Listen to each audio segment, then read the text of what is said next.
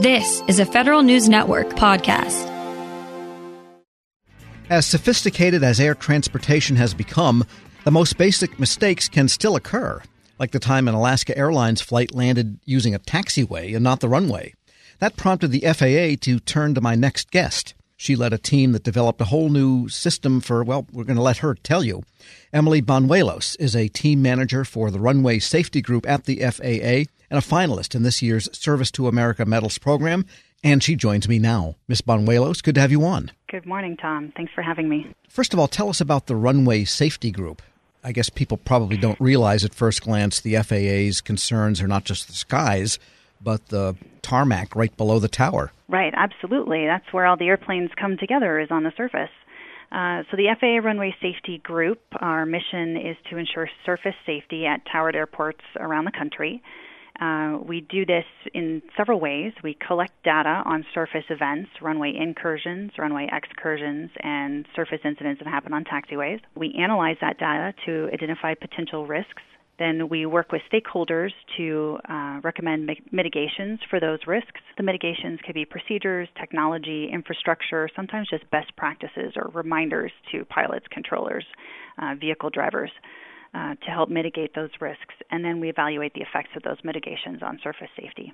Because sometimes the planes just simply clip each other because the wings are so long, and that seems minor, but it can ground, it probably does ground at least two flights and takes planes out of service, and there's potential danger to safety of people maybe nearby, ground workers. Yes, absolutely. Getting to the Alaska incident, how in the heck does a modern trained pilot in these sophisticated jets end up on, or not on the runway when landing? Right. We talk in aviation a lot about human error, and this is truly a human error. That makes it sound simple, and it's not. There's, many layers of procedures and training and technology and mitigations between the pilots and the air traffic controllers, enough eyes on the system, you would think it shouldn't happen. But there are things that make it very difficult to identify. From the pilot perspective, Seattle specifically has a very interesting phenomenon when the surface is wet and the sun is reflecting off the clouds in the winter months. It can wash out the entire surface, so it's very difficult to see the normal runway markings, the paints, and during daytime you don't really see the lights. So these pilots were doing a sidestep to a parallel runway and doing so visually, and they didn't have some of those visual cues and selected this really nice, long, clean piece of pavement, which happened to be the taxiway. So even in this day and age with all of this instrumentation and augmentation and this and that system, it's still often a visual, there it is, that's where I'm going to aim type of activity? Yes, it can be. Wow. So tell us what your team did when this happened. I mean, that was a really bad incident, potentially. I guess no one was killed or injured, but they sure could have been. And so what did the FAA do? What was the response, and what did you do then? Right. The regional administrator, who's David Sumi, in Northwest Mountain Region, which is where Seattle is located, convened a group of people, probably 30 to 40 of us, in the Taxiway Tango Tiger team. That's the team I'm representing for this Service to America medal. And we looked at a whole bunch of different mitigations, a lot of which had been tried before. There had been 3 previous landings on Taxiway Tango since it had been built. So there's about a 10-year break, and then this event happened. So all of those previous mitigations were thrown back out on the table, and, what do we want to try again? What can we try that's new? What my team did, we took an existing surface surveillance technology. It's called ASDX, is the specific Airport Surface Detection Equipment Model X.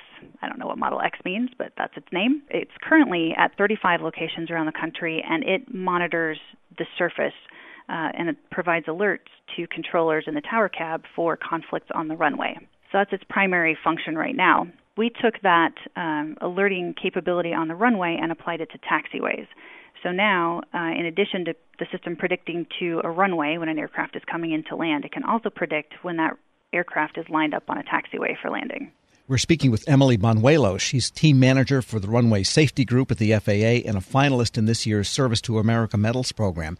And to take a system like this that you said was monitoring the runways, what's required? How much work does it take to make it apply somewhere else? It sounds simple. I have a feeling it's one of those really complicated tasks. The basics are pretty simple. So we have a predictive function to the runways.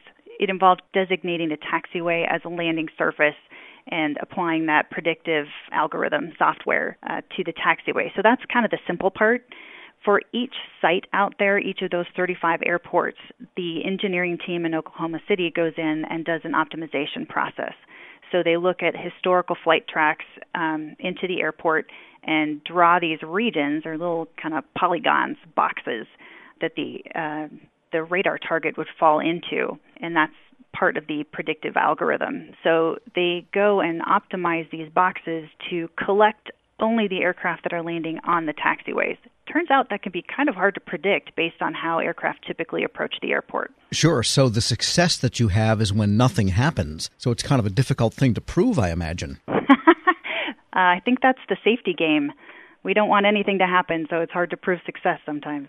And let's talk about you for a moment. How did you get into this type of work? What is your own background? I started flight training as a pilot, and then I was picked up by the Federal Aviation Administration as an air traffic controller. So my training with the FAA was in air traffic entirely. I started at a combined facility in up-down, so a tower and a radar, and then I came out here to Seattle Approach, which is a radar facility only. And then from there, I moved into runway safety. Do you still get behind the propeller once in a while and fly?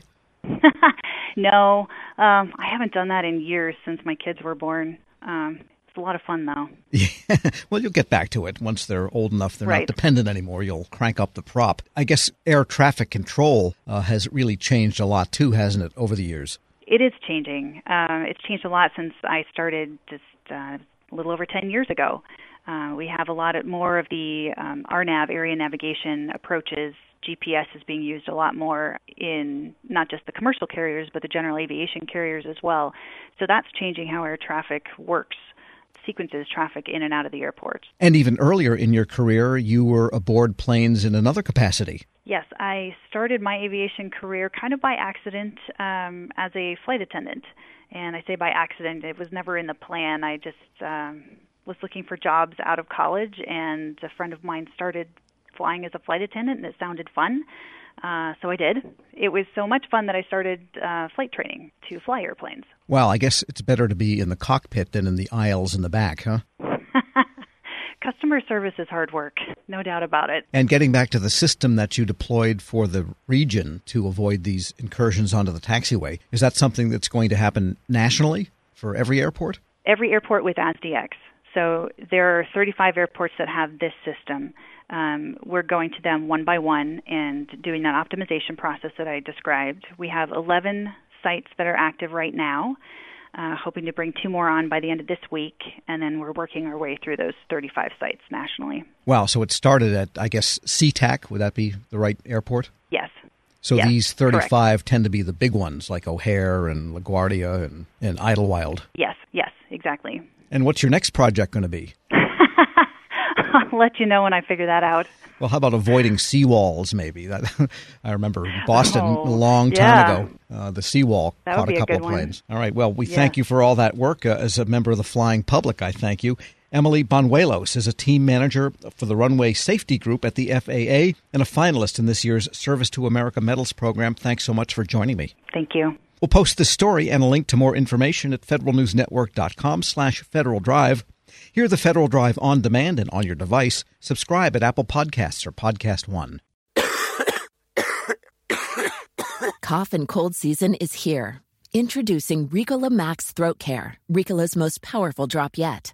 It's the best of Swiss nature wrapped around a powerful liquid menthol center for maximum relief from your worst cough and sore throat. Maximum nature for maximum relief. Try the new Ricola Max now, available in the cold and cough aisle. Ricola. It's in our nature.